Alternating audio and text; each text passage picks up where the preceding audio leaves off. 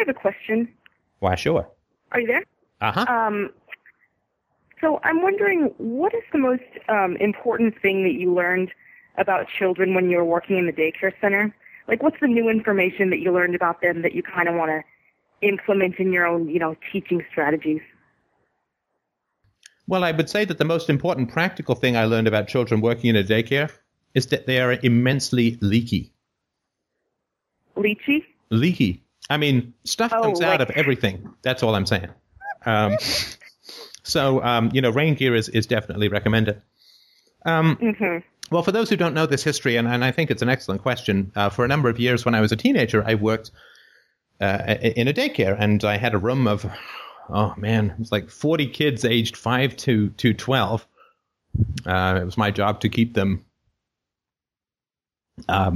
engaged and so on. And a lot of these kids came from pretty rough section of town. I mean, they're single families and hygiene problems. I mean, these were kids with problems. And I worked there during the weekdays for a couple of hours after school. In fact, I got to leave school early to go to this job because everybody kind of knew that I was on my own since about 15 or 16.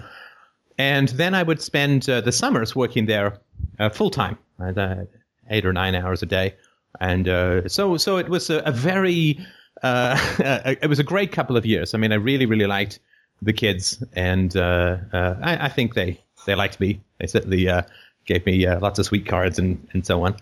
And I would say that the most important thing that I learned about children during those years, and I also did, just to top that up, I worked for a while as a teacher's aide to a high school class of gifted kids. This was after I was in university. And that was also very, very interesting. But the most important thing that I learned was that children are incredibly hungry for intimacy and connection. They are so hungry for intimacy and connection. So they were a tough bunch of kids to... you certainly couldn't control them with any kind of authority, right? Because, I mean, they were not that way inclined. And so the way that I discovered, the best way that I discovered to keep them engaged and to keep them from, doing things that were unproductive, let's say, is to really engage them. And so I found that sort of being calm and sitting down and engaging them in conversation was really important. And of course, I used every trick in the book, right? I mean, I had hand puppets. I put on puppet shows with just enough, hopefully, humor that enough energy that the young kids would be interested in, enough humor that the older kids would be interested. I also would tell them stories, right? So I would tell them the story of The Hobbit, or I remember for about a week keeping them on the edge of their seats about the Silmarillion. And so on, right? I mean, so I found that really engaging, connecting with the children was the best way to, I could say, keep order, but it sort of didn't become important that way. And to ask them questions and to give them that kind of attention. It doesn't necessarily have to be one-on-one, but as long as they know that you're really interested in them and you're open to listening. I just found that, I mean, it doesn't solve all problems, right? There's no magic wand, right? Sure. I mean, and I probably was not, any kind of really important influence in their lives. But I did find that that's the thing that I noticed the most, that they just really wanted to be listened to and to be talked to in a mature and respectful kind of way. Because they kind of heard it around, right? I mean, these kids, heard it after school, and they sit in the back of classes at school and heard it around at school, then they heard it after daycare, and right. So I think that they just felt kind of like livestock, and I really worked hard to try and connect with them, and I think that did some real good. So based on that, then, and that there's so many children being herded around, don't they all sort of want your attention at the same time? I mean, how did you manage that, and then at the same time manage if like one of the kids was hitting another one, or trying to deal with that without like rejecting or withdrawing your affection for them? Does that make sense? Right. I mean, they're all great questions. And again, I don't want to pretend that there's any magic wand, but what I found helpful was and this was all, in hindsight, this had some stuff to do with the foundations of RTR. What I found helpful in the daycare was if I was interacting with a group of kids or talking with a group of kids or sitting down to play with them and so on. And when kids are engaged, they're not problematic, right? They're not disobedient or whatever. They're not starting fights or throwing stuff or whatever when they're engaged.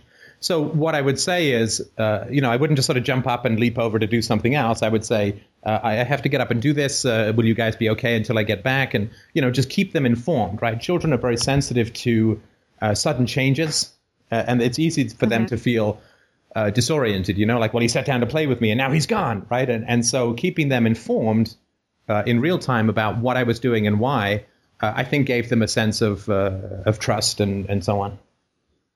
Predictability, okay. I guess. Sorry. Okay. Yeah, I see how that works.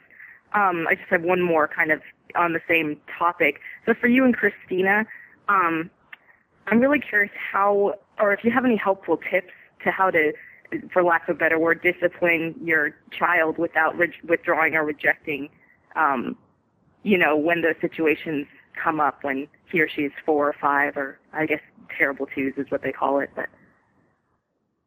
Well, again, there's not a lot of magic, but this is what I would suggest, and Christina will jump in if and when I go awry. When I start talking about duct tape and catapults and stuff, right? But what I would suggest is this, right? That the connection that you have with a child is something that needs to be constantly maintained, right? And again, I'm not telling you anything you don't know. And again, this all, it's some theory, but I'm sure I won't be perfect in any way if this is a parent as well. Yeah, please, go ahead. But discipline is not when you want to pay attention to your child, right? I mean, clearly, that we all know, right? So if you have a constant a connection or engagement with your child, then you need much less intrusive course correction, if that makes sense. Mm-hmm. Yeah, absolutely. Right, and this is not none of my innovation, right? I remember seeing, I think one of Dr. Phil's sons wrote a book, which he was talking about in a Dr. Phil show, where he was saying, you don't walk into your teenager's room and ask about drugs, right? What happens is you have a constant connection and exchange of relational stuff with your children, right? And then the conversation about drugs is simply part of that continuum of connection, if that makes any sense. Mm-hmm. And so what happens is, at least what I've seen with parents, and again, I'm sure I'll do this myself, but what happens is we do stuff and we're not connected to our children. And that's going to happen at times because, everyone's got stuff to do. So we'll do stuff. And then what happens is if our child does something that is dangerous or bad, let's say, then what we do is we then interact with our child in this form of discipline, right? And what that does, of course, is it encourages the child, if the child is feeling not attended to or lonely or disconnected, then the child knows that they'll get attention, right, through misbehavior. Yeah, right, yeah. Whereas if the child does not, or, obviously children are going to feel it. There's no black or white stuff here. And again, no magic wand. But if the child feels that there's a connection, right? Like if you're cooking and you're chatting with your child, however silly it is at the age of 4 or 5, right? If you're cooking and chatting with your child who's, sitting somewhere available, then if you have to correct the child on something, it's part of your consistently open communication, if that makes sense. It's not like, I don't talk to my kid until he does something wrong. And I know that that's not what you're saying. And I also know that's just an extreme way of putting it. But and I think this works very similar in marriages as well, right? In that you have a trust and open relationship. And then when you provide correction or feedback or criticism of the other party, that's just simply a part, it's a leaf on the stream, so to speak, right? Whereas I think what parents get into is this habit of distraction and then irritation with misbehavior. And that is a cycle that I've certainly seen. Right. And that's not actually so much what I'm worried about, because I think that, for myself at least, like the reason I'm asking is because I think that I won't want to discipline my child because I'll be worried just so badly about making it feel bad, or like telling him or her that she did something wrong, in a bad way, sort of, if that makes sense. It's like a worry for overdoing it. Right. And I think the problem is, I think that's one of the perils that parents fall into, that they don't want to discipline their kids because they don't want their kids to have a bad experience of them. And then what ends up happening is that kids have no limits, no boundaries, no guidance, and end up walking all over the parents.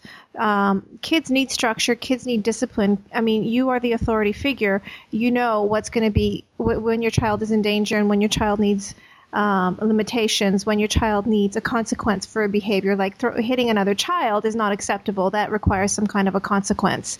And again, a consequence is different than a punishment. And the consequence needs to fit the act. So you can't, when you're disciplining children, say, well, wait till your father gets home and he's going to dole out the punishment. No, you certainly can't, Christina. I'm going to be the marshmallow. Right. And it needs to be immediate and it needs to be appropriate to the act. And you can be firm and you can be loving with your child when you dole out a consequence or a punish. I don't like the word punishment. It has such negative connotations. So it's consequence. I don't like discipline either. Yeah. Yeah, that makes sense, actually. I can see the difference between that because, of course, I don't want to be a pushover, and at the same time, I mean, I guess it's just a basic implementing your ethics like you would maybe with your spouse or something. I mean, in similar ways with your child. There's no reason for it to be any drastically different whatsoever, right? No, I think the one thing that we have to remember is that we're human and we make mistakes as well, and no parent is perfect, and you're going to make mistakes, and Steph and I are going to make mistakes. But what we want to teach our child is that when we do make a mistake, that we are accountable. That's a lesson that we want to teach our child, that he or she needs to be accountable as well. Responsibility. So we're not going to be perfect. We're going to make mistakes, and then when we recognize a mistake, we atone for it. We make up for it. And there's one other thing, if you don't mind, I'll just add this very briefly, because to me, there's kind of three phases. And again, I mean, I'm fully sensitive of the fact that I'm still yet to become a parent. So there's just stuff I've observed in working with kids and so on. But there's kind of three phases to child development, right? So the first is, and this is ridiculously simplistic, but let's just go and see if it fits. The first is the infancy stage, right, where they can't do anything for themselves. You have to do everything for them. And there's no point lecturing a toddler about, peeing in your eyeball, right? I mean, it just doesn't do any good, right? Because that's what they do, right? So that phase, clearly there's no such thing as discipline or anything like that, right? I mean, that's just you take care of the babies and you provide them their needs and you cuddle them and all that kind of stuff. And then there's another phase, which is where children have physical mobility but no kind of reasoning capacity of any substance. So this, of course, is where you childproof your home, and there's no point lecturing an 18-month-old not to go down the stairs, right? They won't understand that. Mm-hmm. So you have to create a safe environment for the children and so on, right? And that you can start to reason with them a little bit in that area, but it's not going to be sufficient, right? Now, most parents are perfectly fine with this stuff, and where they have a problem is when the children do begin to develop the capacity to recognize the consequences of their actions. They start pushing limits and all this kind of stuff. This is where parents often get kind of cranky. And what they generally will rely on is they will create a series of negative repercussions for actions, which doesn't teach the child anything substantial other than the avoidance of punishment. Right? It's not teaching the child what the child needs to learn fundamentally. And again, it's a shifting process. So again, it's not black and white, but you don't want the child to just not go near the stairs because he's going to get punished, right? Because all that does is teach him that punishment results from certain actions, right? What you want the child to, over time, to understand is that stairs are dangerous, right? You sit there with a child and you say, with a ball, right?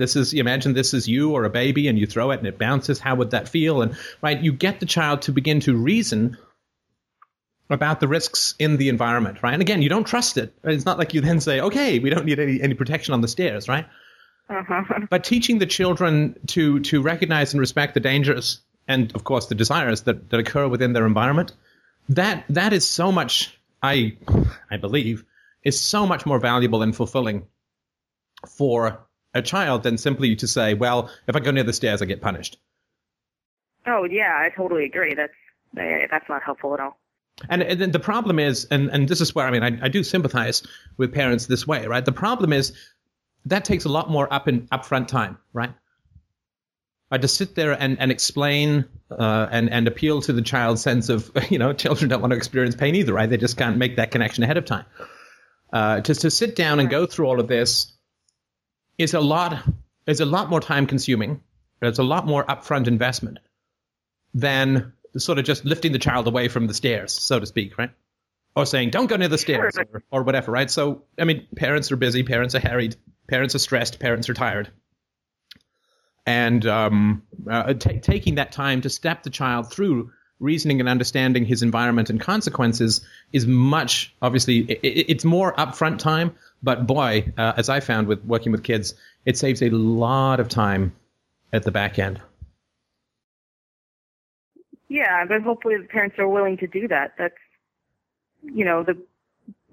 some of the basic things that so lacking is lack of time for children in the first place, which is just where my entire questions on raising kids and what are the best things to do and whatnot. That's what I would have hoped, my parents would have done for me and what other parents do for other kids. So I totally agree with you. I think that time will be totally beneficial. Well, and it is, sorry to interrupt, but it is this challenge, right? Which is that parents say, well, I don't have the time to go through this level of education with my children. But of course, the obvious argument in response is, well, how much time are you going to spend otherwise? Inflicting punishment, snapping, not enjoying your children, not like all that kind of stuff, right? Yeah, right. And their priorities are really horrible. Right. It's what happens with people who say, well, I couldn't afford to go to therapy. It's like, do you know how expensive a divorce is? Right. Right. Yeah, right. Exactly. So it's just, it's hard for me to have sympathy for the parents like that who just same reasons as it's been discussed on the boards and everything like that in your previous podcast. But anyways, that's very helpful. So I think that answers my question. Well, thanks, and thank you for bringing it up. I know you wanted to talk about this for a while, so that is you've been very patient, which is great. So thank you to the both of you. I'm sorry? I just said thank you to the both of you. So. Oh, you're very welcome. I have another question, but I'm gonna kind of let people try to cut in if they have any, and then I'll come back to you guys later if no one has any other questions. Okay, great. Well, thank you very much. There's a great questions, and I'm very much looking forward to my child playing back this podcast to me when he gets older, saying, "Why didn't you do any of this stuff, Dad?" Yeah, right. Yeah. Which could happen. Hopefully not. But I just wanted to mention that. Great. Thanks. Thanks very much. Bye. I'm just looking for, just before we get to the next question, I'm just looking for some, and I checked with the father about this post. I thought a guy just wrote a completely fantastic post about his interaction with his son, and this is older, of course, than what we're talking about here, but was very, very helpful. So I'm just, if you can just hang on to that, hang on to your thoughts. Of course, I'm just waiting for that to show up. Yes, okay, and this is a bit of a long post, but I just absolutely think it was a wonderful, wonderful thing. This is a fellow named Tim who's agreed to let me read this, and he said, "Thank you all for your generous post." This is on he posted this on December 11th. I think FDR should be essential listening for parents. I've made a lot of huge mistakes as a parent, starting off with having kids at the age of 22. FDR has helped me figure out a lot of the things I was doing wrong as a father, and my kids have made incredible breakthroughs as a result. They have become very openly curious about everything and are figuring out all sorts of things about getting along with each other. Here is a small example of an interaction that illustrates how I think FDR has helped improve my family. At the beginning of the school year, I asked my 12-year-old son if he would like to get involved in an extracurricular activity. and offered some examples. He decided he wanted to commit to one activity, and he agreed to try it for at least a full semester in return for me adjusting my schedule and supporting him in any way that I could. The boys and girls group he joined asked the kids to engage in fundraising activities and reward hard workers with leadership opportunities and other rewards. Inevitably, the day came when video game playing interfered with my son's commitment. The old Tim, that's the father, would have explained the importance of commitment and took him kicking and screaming to his group, been horribly embarrassed, and then felt his resentful stare for the next few days while I was comforted by my sense of moral superiority. Instead of taking this approach with my son, I told him, of course his dedication would be honored. Of course his decision would be honored and his participation was voluntary. He writes in brackets, this felt extremely frightening to my traditional parenting sensibilities. We then had a conversation about the benefits of commitment, where I explained to him my experience of following through on commitments versus not following through on them, and asked him what he thought the positive and negative repercussions of his decisions would be. He furrowed his brow and thought about it, and very quickly listed off the positives and negatives and said, Dad, even though I don't feel like it, I'm going to go tonight. This may seem like a very small thing, but a night that didn't end in a strained resentment and exasperation, and instead ended with a father's eyes welling with tears of pride and a son feeling empowered to make decisions about his own life, was priceless. Thanks, FDR.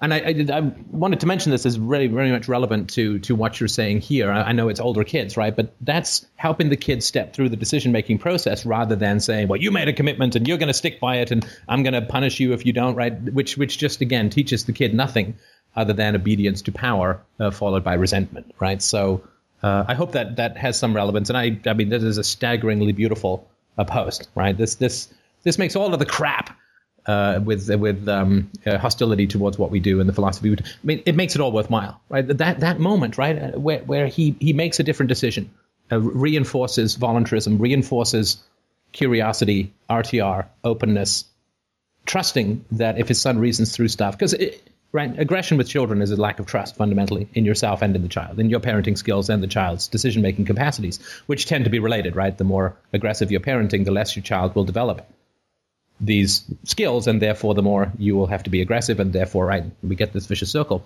And the fact that he does something that feels completely terrifying to his prior parenting style, that he faces that fear and he makes that change, is, I mean, it's so unbelievably moving and beautiful that this man should just be enormously proud of taking that change at a time when his son is going to really benefit from it, right? Not much point doing this when your kids are 30, right? Or 20. But this is a very, very important thing. And he's just created, if he sticks with it, and I'm sure that he will, he's just created a whole different experience of his teenage years with his sons. And he's just completely taken the cycle out of the equation. And that's just a magnificent and beautiful thing. And it makes it all worthwhile. I just wanted to mention that in an example of something that occurs later on. All right. Well, thank you. And next question, or I guess we'll go back to the previous insightful and brilliant lady if we don't have anyone else who's got a yearning burning. Well, I guess, milady, if you still have your mic up, we could go back to your next question if you Sure. like. I think other people did have questions, but I think they're really enjoying your questions, so I think that's my guess. Not a problem. Okay, so when a family member contacts you, and you know that it's going to end in disappointment for him and probably frustration for yourself. I'm so sorry. I just missed what you were just saying there. If you could just go back a sentence. A family member contacts you. I just got a bit gobbled there. If you could just repeat that, please. You should, not a problem. So when a family member contacts you, and because we can kind of predict what these people that we've lived with for so long can do, and so you know it's going to end in disappointment for, like him, let's say, in this case it's my dad, and frustration for myself, is the best mode of action just inaction? And if that's the case, if the best mode is inaction, what kind of things do you say to an email that's like maybe moralizing or telling you that you're bad for something or another, or the way that in this case, I said something that I believed about my mom, and then I was told that I was just completely wrong in my interpretation of that and everything. So because I chose to write, he wrote me something, and because I chose to write him back, that's already setting him up for disappointment in a way, and dissatisfaction, because I know that what I write to him is not going to be taken well. So am I setting him up to be in that position, basically? And, maybe for my own purposes or something like that, my theory is that maybe it's kind of a last hurrah to try to get him to understand something on my behalf and understand how I feel about my mom. So I'm trying to decipher between just what is the best decision to do really for myself, just not talk to him at all, not write him back, and how I could phrase that in an email, just saying, I don't find your question to be valid, or I don't find your email to be something that I want to respond to. Does that make sense? Yeah, it certainly does make sense, but I can certainly understand why you feel confused. Yeah, exactly. It's a bit, right. It's a little confusing. No, I totally understand, right? This is what happens in the absence, and again, I'm going to put this in a strong way, and I apologize for that, but just to be clear, in the absence of real self-knowledge about why you're doing what you're doing, we end up kind of rearranging the deck chairs on the Titanic. Should I do this? Should I do that? How should I phrase this sentence? Mm-hmm. Rather than going deep and trying to figure out what it is exactly that we're doing and why, if that makes any sense. It does. Yeah, but not helpful sense, right? So hopefully I'll try to add some helpful sense to that, right? And I don't know much about I don't know anything really about what's going on with your family, but let me just ask some questions and see if I can get some sort of perspective. So you have a challenging relationship with your father, and you're still engaged in communication with him. Is that right?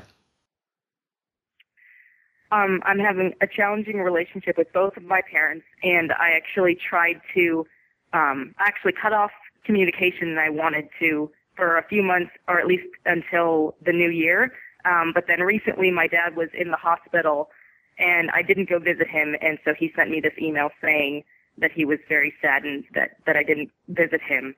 And then because of that, I chose to write him back. Okay. And obviously that's neither here nor there in terms, there's no right or wrong answers, but what was your, why did you write back? Well, and again, this is not to say whether it's right or wrong. There's no way to know, and it doesn't really matter. There's no way to judge that. But I think that clarity with regards to your own motivations is the essential thing here, right? So why did you write back? Because in his email to me, he said something to the sort of, well, I was sad that especially you didn't ask your mom for details of where I was so that you would even want to come visit. Like, you didn't ask anything else about my hospitalization. You just said okay when you called her back. And so I felt that something that my mom did in that situation was extremely manipulative, and I didn't want to give her that satisfaction of asking for the details. And so that kind of turned me off of visiting him at all. And so then when that was put on me, I was kind of, I got really frustrated and angry. And so I wanted to write back my feelings about my mom and try to show how I really didn't think that was a fair analysis of the situation. And I'm sorry, sorry, did you have an expectation that your mother would communicate a fair analysis of the situation? No, she wouldn't communicate it. It's in ways that she sort of, plays a game. I can explain it really fast. She called and left a message and said for me to call her back. She didn't call and leave the details that my dad was in the hospital so that I could just choose what I wanted to do with the information. If I had the details, I could have just made a choice to go visit him. But since she didn't leave anything, it sort of forces me to call her back. And if I did not ask details, then I would be looked at as the bad guy for not caring about my dad and his situation. But if I did ask details, it would have forced me to communicate with her. So I felt that it was kind of a lose-lose once I decided to call her back and realize sort of what my interpretation of what was going on was. Right. So just so I understand this correctly, you experienced it as kind of like a setup or a trap where you either end up having to communicate with someone you don't want to communicate with, or there will be a negative judgment about you based on not communicating. Is that right? Absolutely. Okay. No, I totally understand. Let me just ask you another question at the moment. Go ahead. Are you currently talking to a therapist? I'm talking to my therapist. Okay, that's important, right? Because I mean, even trial separations from family, never do them without talking to a therapist, obviously, right? Okay, so right. So when you felt that you were in an impossible situation, obviously this creates frustration, anger, a desire to rush in, doesn't it? I mean, tell me if I'm wrong, right?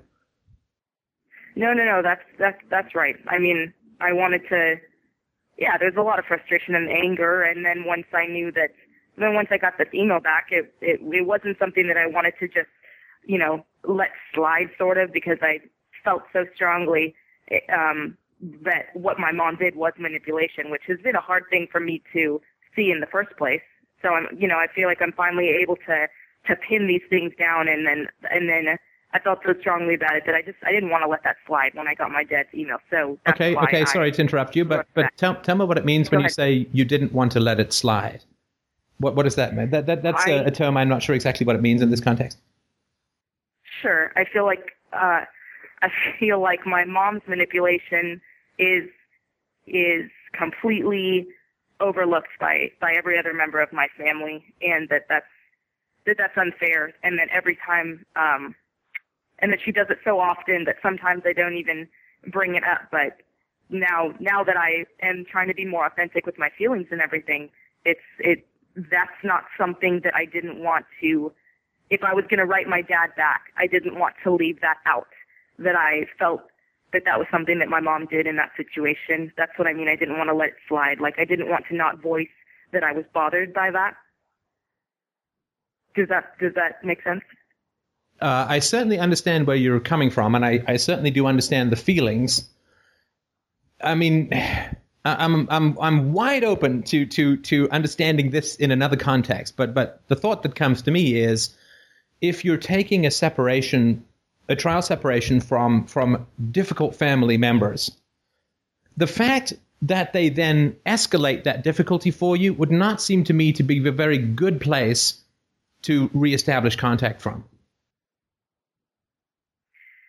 That's a great point. That's my fundamental, and look, maybe I'm missing everything, right? And I'm completely out, off in cloudland of fog-bound era for sure. But it just seems like, well, they're really difficult to deal with. But now that they're more difficult, I'm going to re-engage. That just doesn't seem to me to make it makes emotional sense, right? Because they're fishing, right? But it doesn't make much big picture sense. And then again, step me through it if I'm way off base. No, that's kind of exactly. I think that might have been what I was looking to hear, because my original question was, action or inaction based on a change of circumstances. But that's I think exactly what happened. I don't think that I was keeping sort of an objective, in the long run type of look about the situation at all, because I was frustrated. So right, and so rather than self-explore or self-RTR or talk to your therapist about the feelings of frustration, you acted to relieve your anxiety, right? By sending this and taking a stand and correcting people and all that stuff, right? Yeah, which is not helpful because. Well, you're training them, right? So that if they bug you enough, you'll be in contact with them, right? Yeah, you know what? That's right. And I don't think that's what you want, obviously, right? I'm sorry? I don't think that's what you're really looking for, right? To train people to be more provocative and more passive-aggressive or whatever it is. Whatever labels apply to whatever bugged you about this, right? Yeah, no, I'm trying to do the opposite of that. Yeah, in a way. The key issue, again, this is all just theory, right? And again, the therapist, your therapist's opinion means everything and mine means nothing, right? But the key thing that I would say is that the reason, if you take a trial separation from your family, obviously the important thing is to see how you feel, right? And to talk to a therapist and journal and talk to people and talk to your husband, talk to your friends, and work through your feelings, all of that kind of stuff, right? Now, if during this process, right, you say, you go through and you say, wow, a lot of it was me. I've learned much better ways of dealing with them.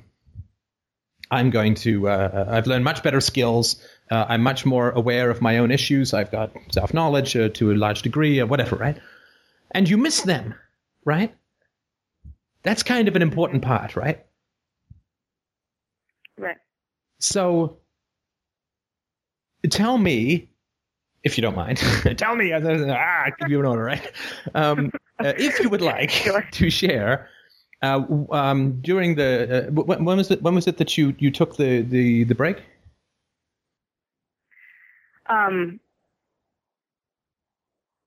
I moved out in, I guess, July, and then recently it was about the end of November that I said that I didn't want to, I fully didn't want to receive any emails or things like that. And the only thing that I wanted to be contacted on at all was if someone happened to be like in critical condition in a hospital. Are you there? Yeah, go ahead. And so I said, if someone happens to be in a critical condition, you can send me an email with the details of what the situation is. But other than that, please no communication or anything, which I don't know, maybe that was even too much. I'd have to think back on that again. But basically, I would say it was kind of mid to end November. And obviously, well, it didn't last long. But I feel like because of the hospital situation, it struck a lot of feelings and kind of made me try to reconsider the circumstances, even though I didn't want to. My original feelings was that I didn't want to engage. Oh, look, and I mean, incredible sympathies for that, right? I mean, top to bottom, back to front, right? I mean, for your family, for yourself, I mean, to say I need to take a break to sort out some issues and then to have an illness in the family is unbelievably grueling, right? I mean, well, I definitely felt it changed. Oh, it's horrible. It is a really, really, really, really, really, really difficult thing to work through, right? Which is, of course, why people need therapeutic help, right? Mm-hmm. So, I mean, first of all, huge sympathies for all of that, right? Because that just puts you in a really difficult, painful situation. And, of course, somebody's sick and in hospital, which is not pleasant, far from pleasant for everyone involved, but of course, particularly for the person with the health issues, right? So it's a really, really difficult situation. There's no answers that anyone can give you about what to do in those situations, right? But in general, right, assuming that the health crisis has passed, which I think if I've understood you correctly that it has,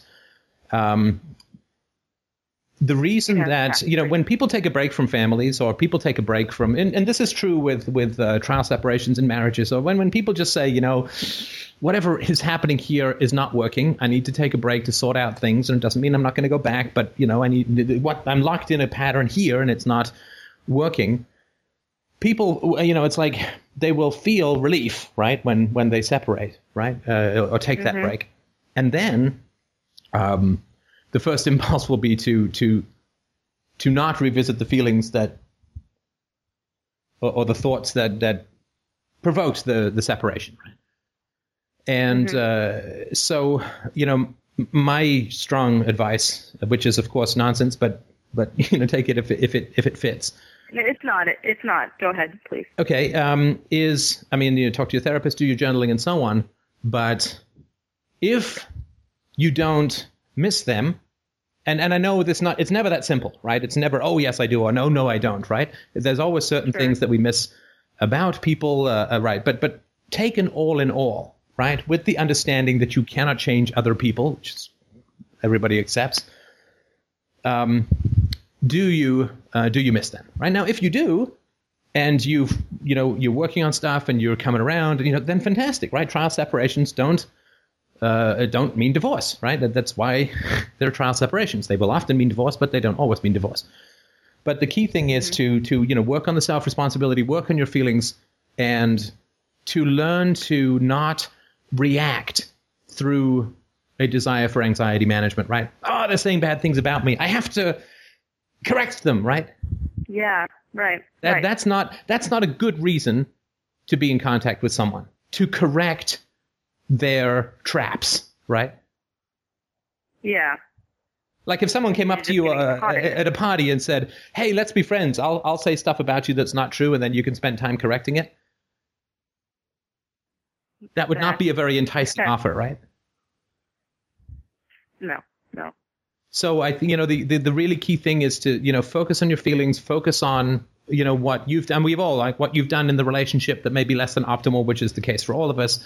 Work with your therapist, continue to journal, do you figure out your dreams if you can, talk to people about it. But it's not going to work if you respond to people out of frustration and anger and re-engage with your family with that as a motive. That's definitely not going to work, right? And I mean, I know, because everyone's, I know that there's all this stuff of he likes to break up families, blah, blah. I mean, nothing would be better. Nothing would be more wonderful for me than your family gets help or does something, to reads books, whatever, right? To deal with it, and then everybody gets back together and hammers it out. I mean, that to me would be wonderful. I mean, that would be great. Right? What could be better, right? Who wouldn't want that? But that goal, which is a good goal, which you don't have any control over fundamentally, right? You only have control over yourself, not a relationship. That goal is not going to be helped. In fact, it's going to only be hindered if you re-engage with people because you fell for a trap and feel angry. Right. So in that situation, do you have any suggestions for handling the anxiety before reacting? Because it's not a huge problem that I have, but based on the fact that, it did happen in a situation currently, I'd really like to do something to try to manage that more. Oh, I'm sorry. Are you looking for actually practical solutions? No, I'm sorry. You may not have read the fine print on the website. Nothing but theory. Nothing you can actually use. No, I think I understand what you mean. But if you wanted to add something, please go ahead. Just things even as simple as walking away from the email for like an hour. I mean, I know that could help theoretically. So even any other theoretical ideas for handling anxiety before acting on it. Yeah, for sure, which is to not act on it, right? Because the reason that anxiety arises is because it wants to, I mean, in many ways, it wants to hasten our actions, right? Yeah. I mean, the reason that people escalate is they want. The reason that people bug us, I mean, for one, I'm talking about it completely unsophisticatedly, but forgive me, is because they want us to react and they want us to do that, right? So the first thing to do is to not do that, right? And that is to say to yourself, I feel really anxious, right? And this happens so often in you, in me, in everyone. You can hear this and listen to conversations, right? People will achieve some sort of connection or an insight about themselves or even a philosophical topic or something like that. And then the next sentence out of their mouth, 99% of the time, is, so what do I do, right? Mm-hmm. Now that I've got this, I need a list of things to do. And that is not productive, and in my opinion, right? Which is that it can take you a week to figure out what to do. It may take a couple of sessions with your therapist. It might take, 5-hour phone calls with your chiropractor. I don't know, right? But to not do something and to figure out what is going on down at the bottom here, right? And of course, what is going down at the very bottom, in my humble opinion, is that your reputation you perceive to be dependent upon what your family thinks, right? Your self-esteem. It's been a problem, yeah. Yeah, and I sympathize, and this is with all the empathy and compassion that I have. I totally sympathize with that. I mean, this has been a month for me dealing with reputation issues, to say the least, right? So and again, there's nothing compared to what's going on with your family or with anyone's family. But what's going on down there is that you have placed the power of your self-definition in their hands, right? I definitely do when I engage. No, you engage because you've already done that. Because if people say bad things about you, and again, I could be wrong about the details because I want to make sure we get to the principles, but if people say bad things about you, it's not pleasant. I mean, I don't think anyone's indifferent. I'm certainly not indifferent to it, right? I mean, it's nasty, right? It's horrible, it's scary. Mm-hmm. But if people say bad things about you, fundamentally, they do not have the power to turn you against yourself. That is your doing, right?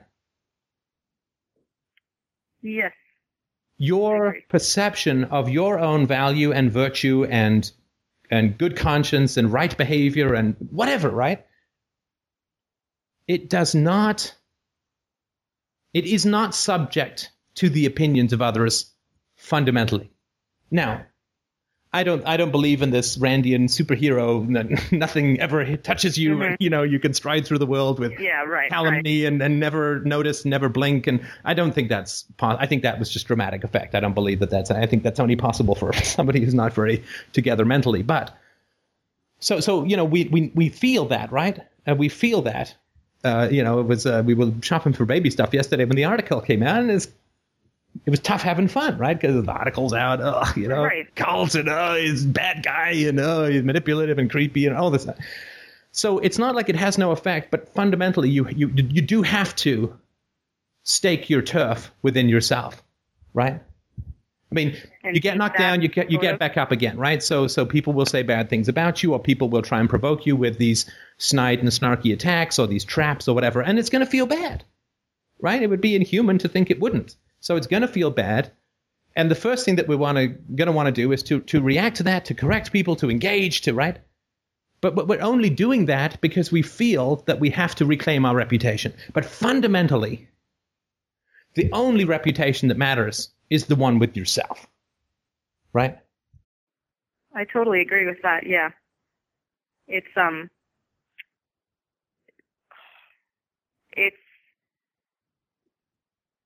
the question is sort of now for me, well, how do you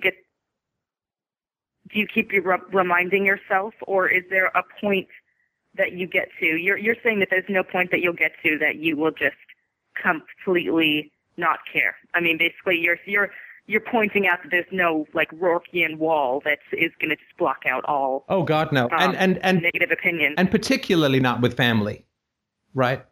Right. Yeah, if we could get that way with family, wouldn't it just be easier to hang with them a couple of times a year? Right. The family in particular, we're so imprinted. They've had such power over us, you know, and hopefully they've used it for good, right? But if they haven't, they have such power over us. They're imprinted, right? They are hardwired. Right. Their voices, their frowns, their gestures, their presence, their smell, everything is imprinted.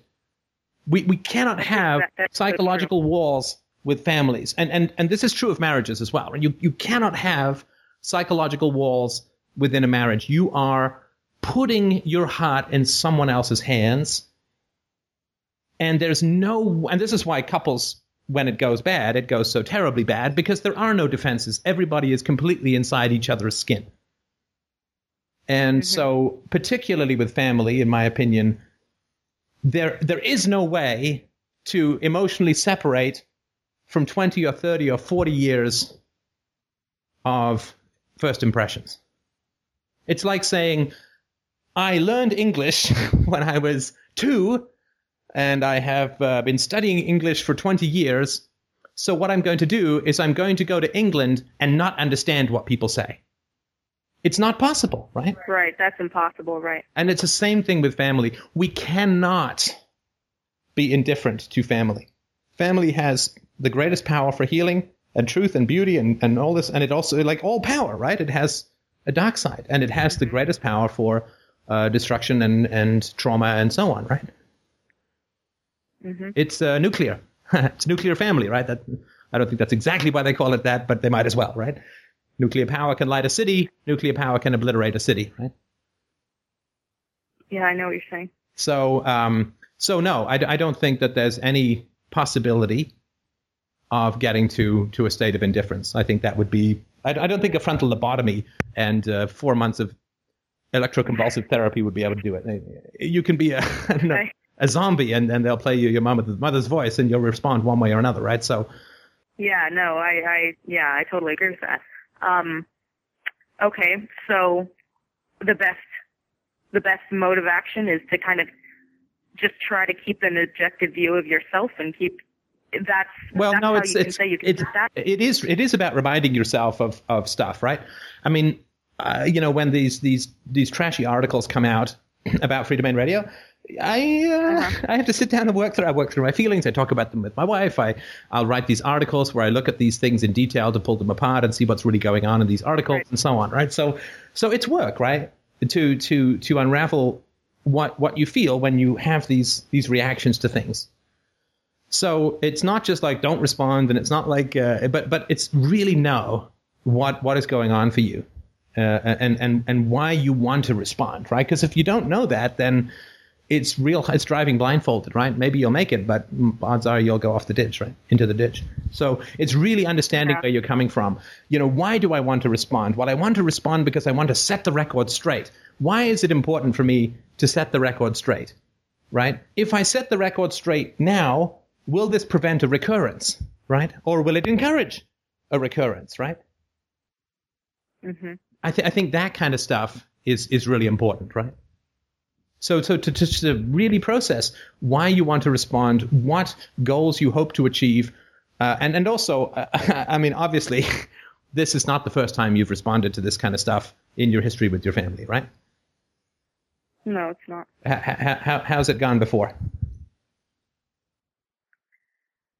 Before, I mean, was it satisfying before? Did it get to what you want? Did it resolve the issues? Did it prevent recurrence? No, of course not. So that pattern recognition, right? Saying, okay, well, last time I beat my head against this wall, I got a monster headache. So the last 20 times, the last 50 times, the last 100 times, right? That's right. And I know that I answer back even this last time because I care about something, whether or not I analyze necessarily. I mean, it's something about them, whether or not I know what the exact reason is. So. Right. And the last thing I'll mention about this, and just in case other people have questions, is, I haven't plugged the old FDR idea of negative economics for a while. Maybe it's not an FDR idea, but at least that's the term that I use, which is that you should not involve yourself with people to address a negative. Mm-hmm. Right. If someone has a positive, right, like I'm sure that my wife doesn't want me around because I feel lonely when I'm not with her. I feel empty and I get mad at myself and I don't know, hit myself in the head with a Nerf bat or something, right? My wife wants me around because when I'm not around, she thinks that I might be cooking, which is very similar to setting fire to the house. But she wants me around because I take genuine pleasure in her company. In fact, there's nobody more fun to spend time with than my wife. So it's the pursuit of a positive pleasure that brings me, it makes me want to spend time with my wife. And the same is true with most of the listeners and these fantastic, amazing conversations like this one and other ones that I've had over the years. It is a genuine pursuit of pleasure that is the foundation of my relationships, not the avoidance of self-attack or negativity or anxiety or loneliness or depression or whatever, right? And I think that's really important. Are you contacting someone or engaging to try to eliminate a negative, or is it out of pursuit of a positive, a desire? Yeah, I'm really glad that you brought that up. I think that kind of adds to a really good perspective on things. That's better. So, look at that. After only 5 minutes, agree. I come up with something useful. Actually, that's pretty good for me. It was all very, very useful. So, yeah, that definitely makes sense to me. And it's hard to, after so many years of not doing that, try to implement that. But that's why we work, I guess. Right. I mean, be better at things. So. And the reason this is all in my brain, and I'm glad that you're bringing all this stuff up, is that, I mean, I've been contacted by a lot of people to be interviewed, right? Huge monster outlets with millions of listeners and so on, right? And I just, I just can't see that it's going to work. So I've been sort of, when I talk to these people out of a sense of obligation, I got to forward the conversation, I got to expose people to philosophy, I've got to, right? As opposed to, how's it been working out talking to the media, right? Well, it's not good, right? So trying to sort of do that pattern recognition. Do I want to talk to particular media outlets or any media outlets? Do I feel obligated to, like I should, for the success of the conversation and philosophy and spreading it around? And if I did it out of obligation, that would be to remove a negative, which is a feeling of it's bad for me not to do it, as opposed to I want to talk to media outlets or whatever. And that's I've really been sort of trying to work through that over this last week or so. Absolutely. Great. It really has been helpful. So thank you so much for taking the time. Oh, anytime. And of course, keep us posted. And I again, strongly suggest that talk about it with as many people and with yourself first and foremost. And it will work out. And I'm real sorry, of course, about the hospital visits. That is just very, very difficult all around. Oh, thank you. Yeah, he's all right. So it could have been worse, Right. But okay, great. Thank you so much. All right. Well, thank you. Appreciate that. Excellent content. So we have, I think she's out of questions, so we'll have to go to the second-rate callers with questions. If you'd like to bring up anything, please feel free. So Nash typed a question into the chat room. He said, I had this happen to me a few weeks ago. One child ended up throwing a toy car at another, and it hit him in the face, almost hurting him badly. But it was hard to tell who started the pushing first. All I could think of to do was to get each of their versions of the story, but past that I didn't know what to do. I didn't just want to do the standard teacher thing of making them apologize to each other. Well, that's a very common kind of situation. You sort of walk into a room and you see kids doing something, or you catch something out of the corner of your eye and you don't know how it started, and you always want to be fair. Well, it's like when Christina comes into the study and she's like, was he just scratching his nose or...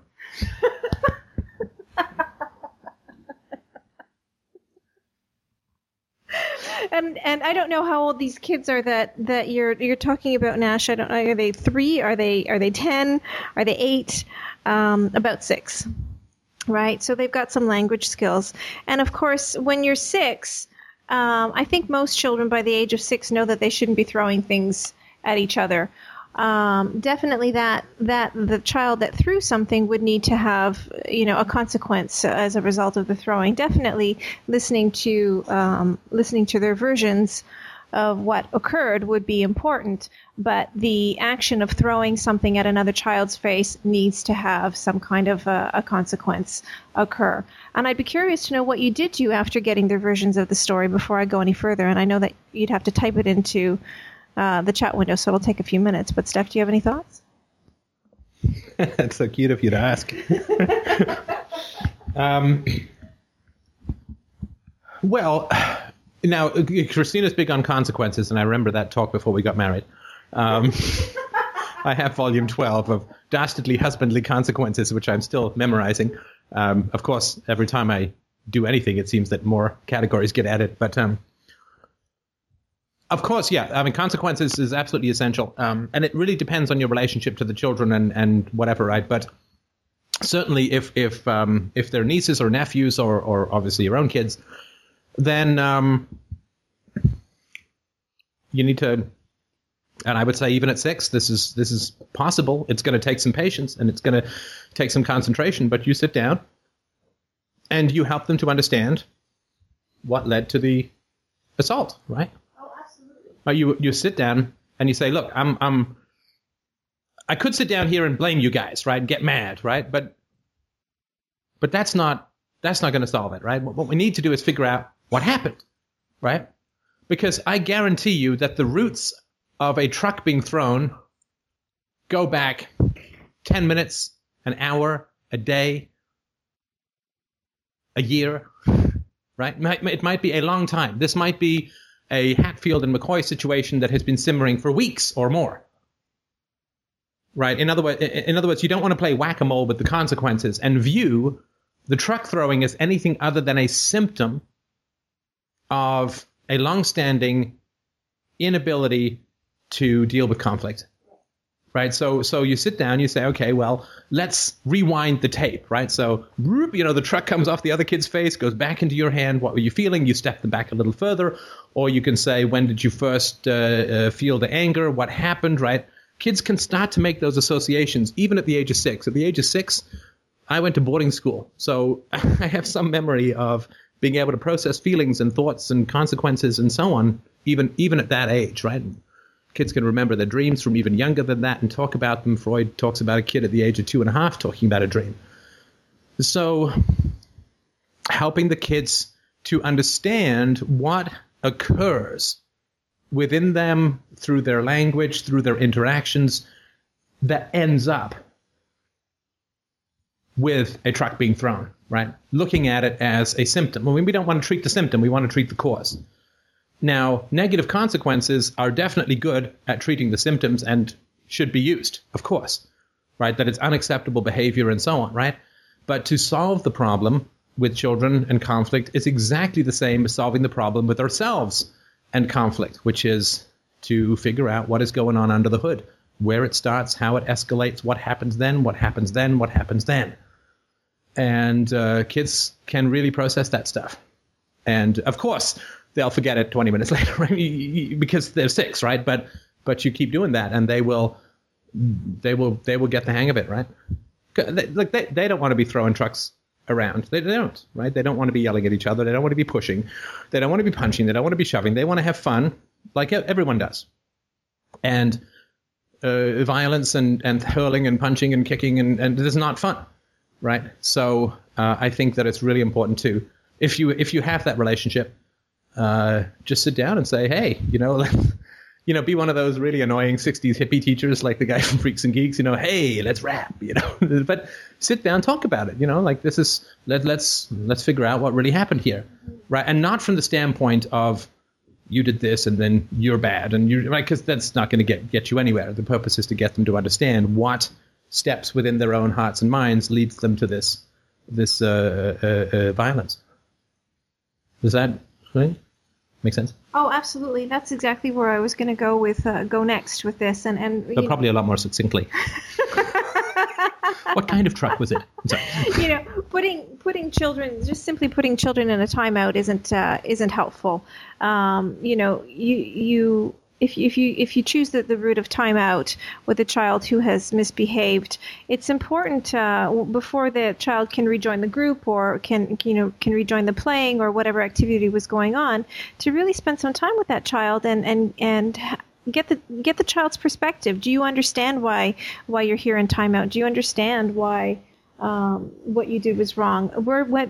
How did it happen for you? Again, it goes back to what Steph was saying earlier about connecting with the child. Really get down to the child's level, look the child in the eye, have a conversation with the child. Not just punish the child, because that's all. Then the child learns, okay, I do something bad, I get sent to a corner for 10 minutes or for 5 minutes. That's the price I pay. But really trying to get the child to understand why his actions led to that behavior, and to help the child understand what his actions were all about. Why did he actually behave in that particular way to begin with? And again, that takes a lot of time. That takes a lot of patience.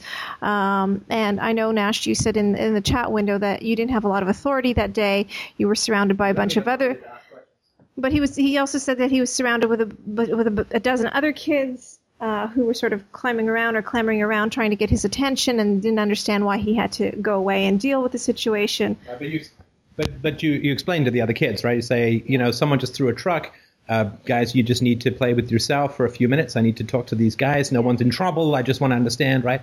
Because the standard response from parents or authority figures when there's a child conflict is to say, who started it? You're blamed, right? And what does that encourage? All that encourages is for two kids to point at each other and say, he started it, right? To avoid punishment. It does nothing to deal with the source of the conflict. Children are very little responsible for their behavior. A very little bit responsible for their behavior. And treating them like miniature sociopathic adults who throw things at each other is entirely inappropriate. Children are very little responsible for their behavior, right? Why is it that a child is throwing a truck? Where has it been modeled from? He didn't just invent all of that on his own. I mean, of course, we all have aggressive impulses and so on, but did he see, do his elder brothers do that? Do his parents yell and scream? Do they throw things? Like, where did he get that from? Right? So saying that he is a blank slate, prima facie cause of his own behavior and is 100%, I mean, it's just not accurate, right? I mean, if he was that responsible, he'd be your accountant, right? It wouldn't make any sense at all. So responsibility arises within us out of self-knowledge, right? And people who don't know themselves aren't really responsible. I mean, in a kind of state of dissociation and so on, right? And they're responsible for not knowing themselves, but after that, right?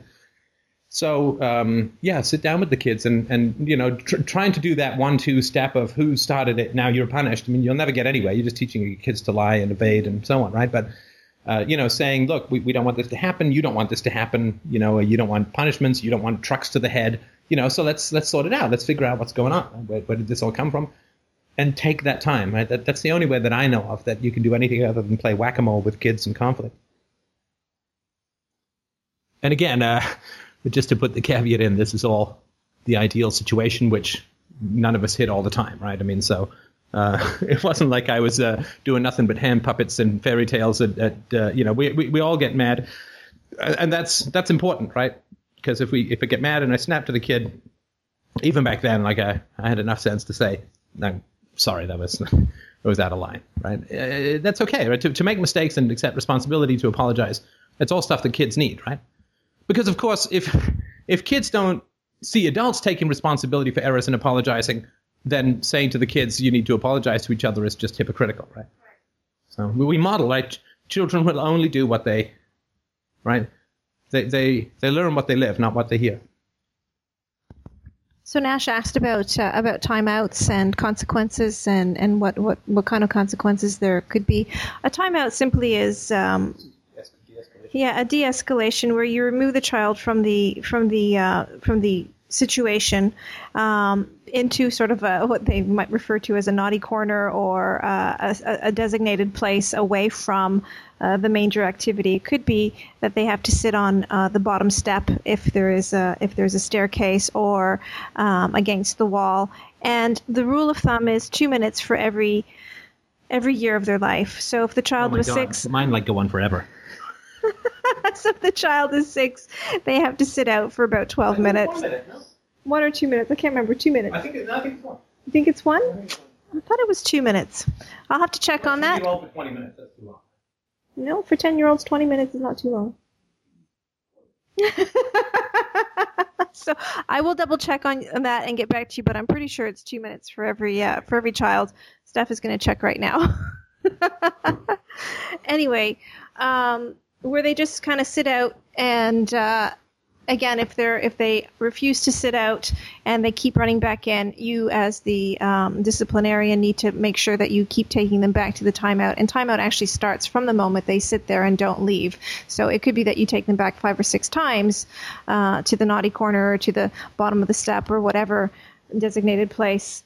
Until they complete their timeout. It's an opportunity for them to think about what they were doing. And then when you go back, that's when you have the little discussion with them about, well, how did this happen? How did you feel?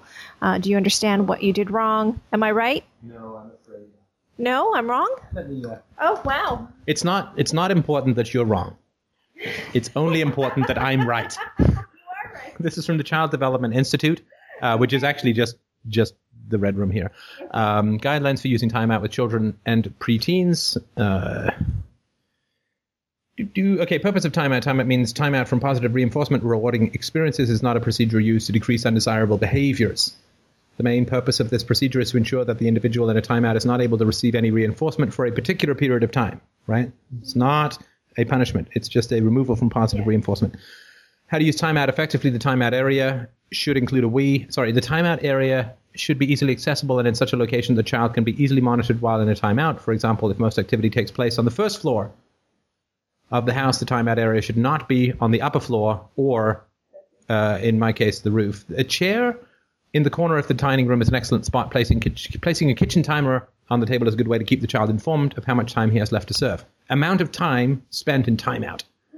Generally, it is considered more effective to have short periods of timeout, 5 to 10 minutes, rather than to have long periods, such as half an hour to an hour. Children can fairly quickly begin to use their imagination to turn a boring activity into an interesting one. Children from 2 to 5 years old should receive a 2 to 5 minute timeout. A 6-year-old child should probably receive about a 5-minute timeout, while a 10-year-old child should receive a 10-minute timeout. General guideline can be 6 to 8 years of age, 5 minutes, 8 to 10 years of age, 10 minutes, 10 to 14 years of age, 10 to 20 minutes, 42-year-old husbands, indefinite, until released, right? Some double the timeout period for such offenses as hitting, severe temper tantrums, and destruction of property. Note, ADHD children may benefit from shorter times than those suggested above. Anyway, so you can look this stuff up, but I just wanted to bask and to crow in my triumph. I'm going to be off to do a victory lap. I'll be right back. Okay, Steph is such a good sport. So gracious. So timeout is certainly one way to get the child to sort of de-escalate the situation and get the child an opportunity to really think about what he or she has done. Other appropriate consequences is that the child may be restricted from using that particular toy for a while. The child will also need to, apologize to you and to the other child, that he hurt.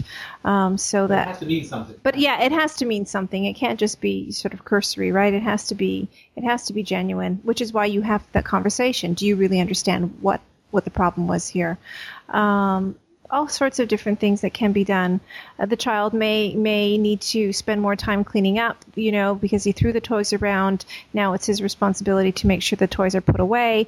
Lots of different things. You can be really creative with consequences. They don't have to be punitive. They don't have to be like, when I say punitive, a spank on the bum, which is completely never, ever, ever appropriate. But appropriate in terms of fitting with the bad deed. I hope that answers your question. Anything more to add?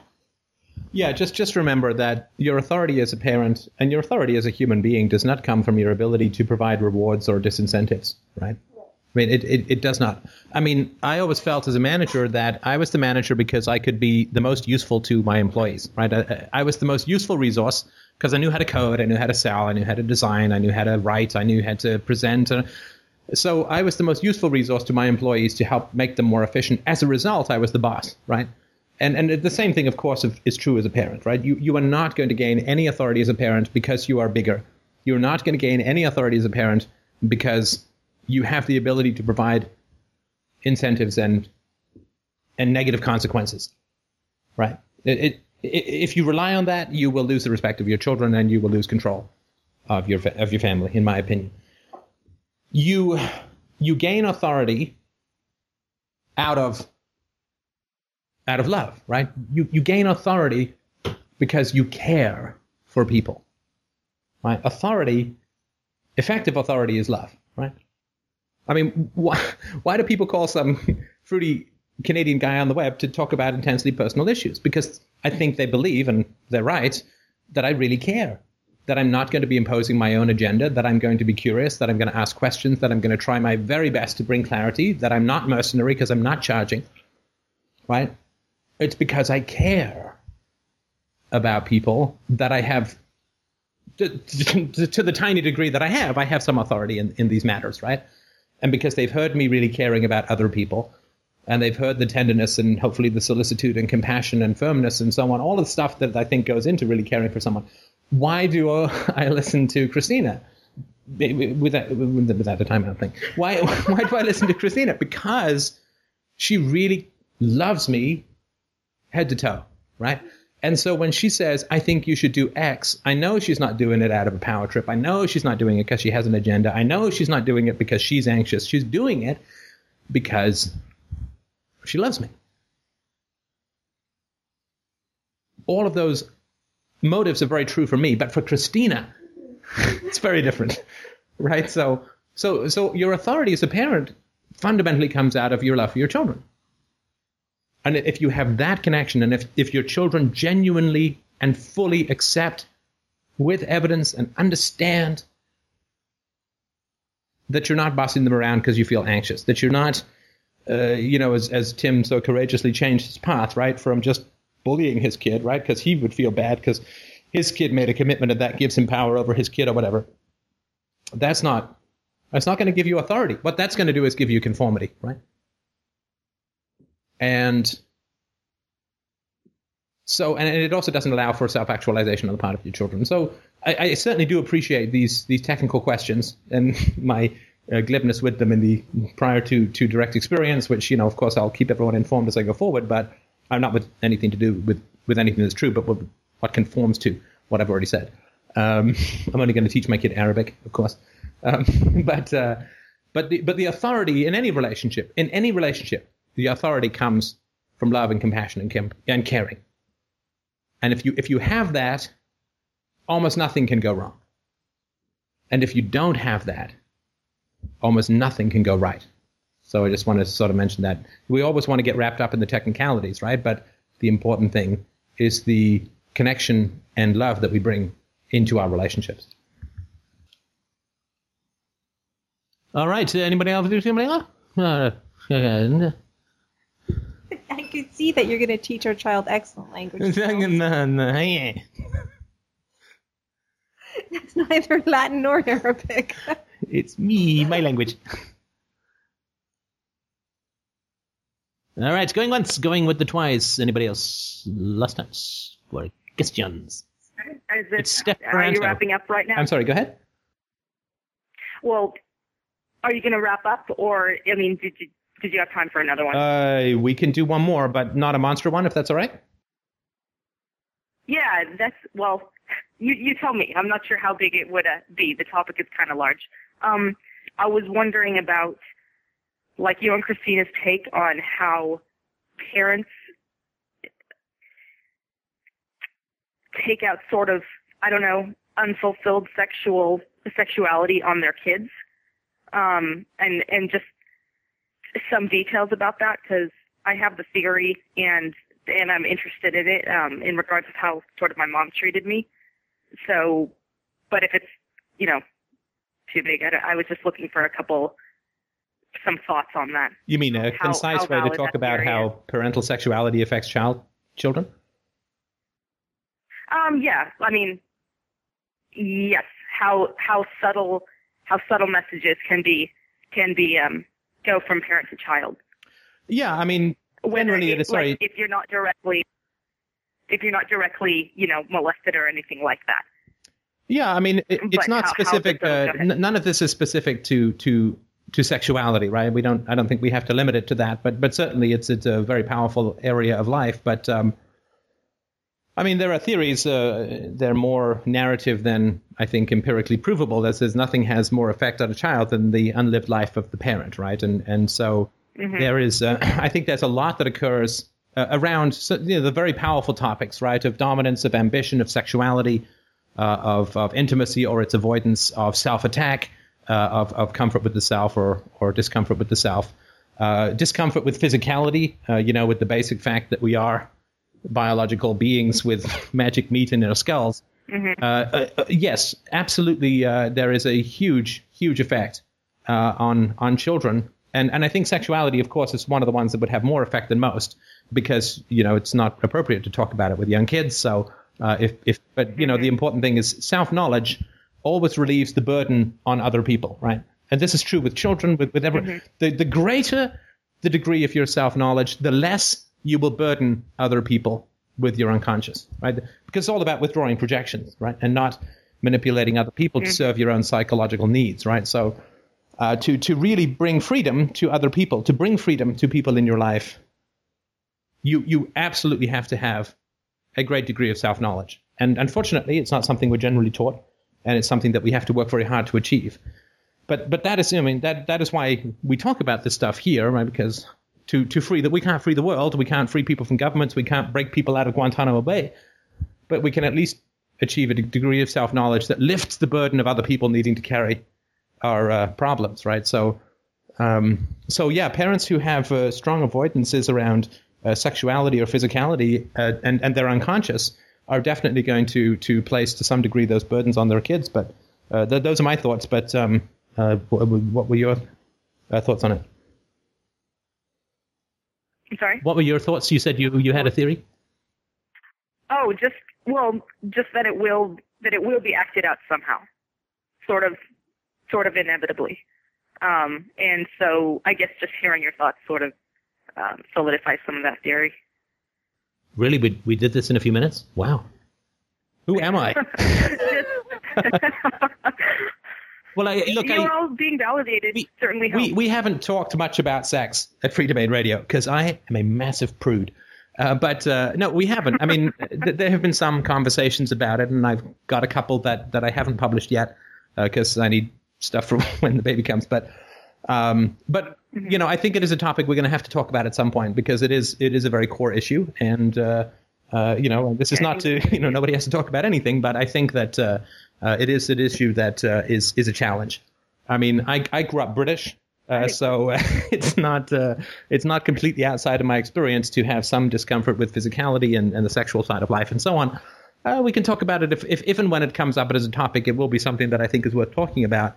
And I certainly, the reason that I mentioned this is that I've had a number of people approach me with topics around sexuality recently, and I just sort of think that it's in the wings, so to speak. But I think so. Yeah, but you know, if it's worthwhile for us to discuss and we can come up with some useful stuff, that would be great. If it happens or it doesn't, but I sort of this might, you know, if I had to guess, that would be a topic that will come up. But no, I think you're right. I mean that if parents are discomforted with certain things and not conscious of it, it will affect the children for sure. Okay, great. Yeah, I'd like to be a part of that conversation if and when that happens. Absolutely. Absolutely. Okay. Well, I think that was it for questions. I want to thank, particularly the lady who led us through some truly wonderful topics, and for the questions around child discipline, which are sort of a flare set up to my future self to reveal vast amounts of hypocrisy and an inability to apply theory. But hopefully that won't be the case. But again, I would like to thank everyone for. Obviously, donations have recovered from the rather dispiriting dry spell of last month, and thank you so much, obviously, to Mr. J, who has just been generous beyond compare, and also to people who've sent in donations, people who subscribed. I really, really do appreciate that. It is just great, and it certainly does help ease some of the excitement of having Christina turn into the shiftless bum that I was when I was marrying her because of this baby thing, although I didn't have the excuse of that. But thank you, everybody, so much for your support. And you know, even more importantly than, you know, is the kind words that people have contributed to, you know, to the board and also in my inbox.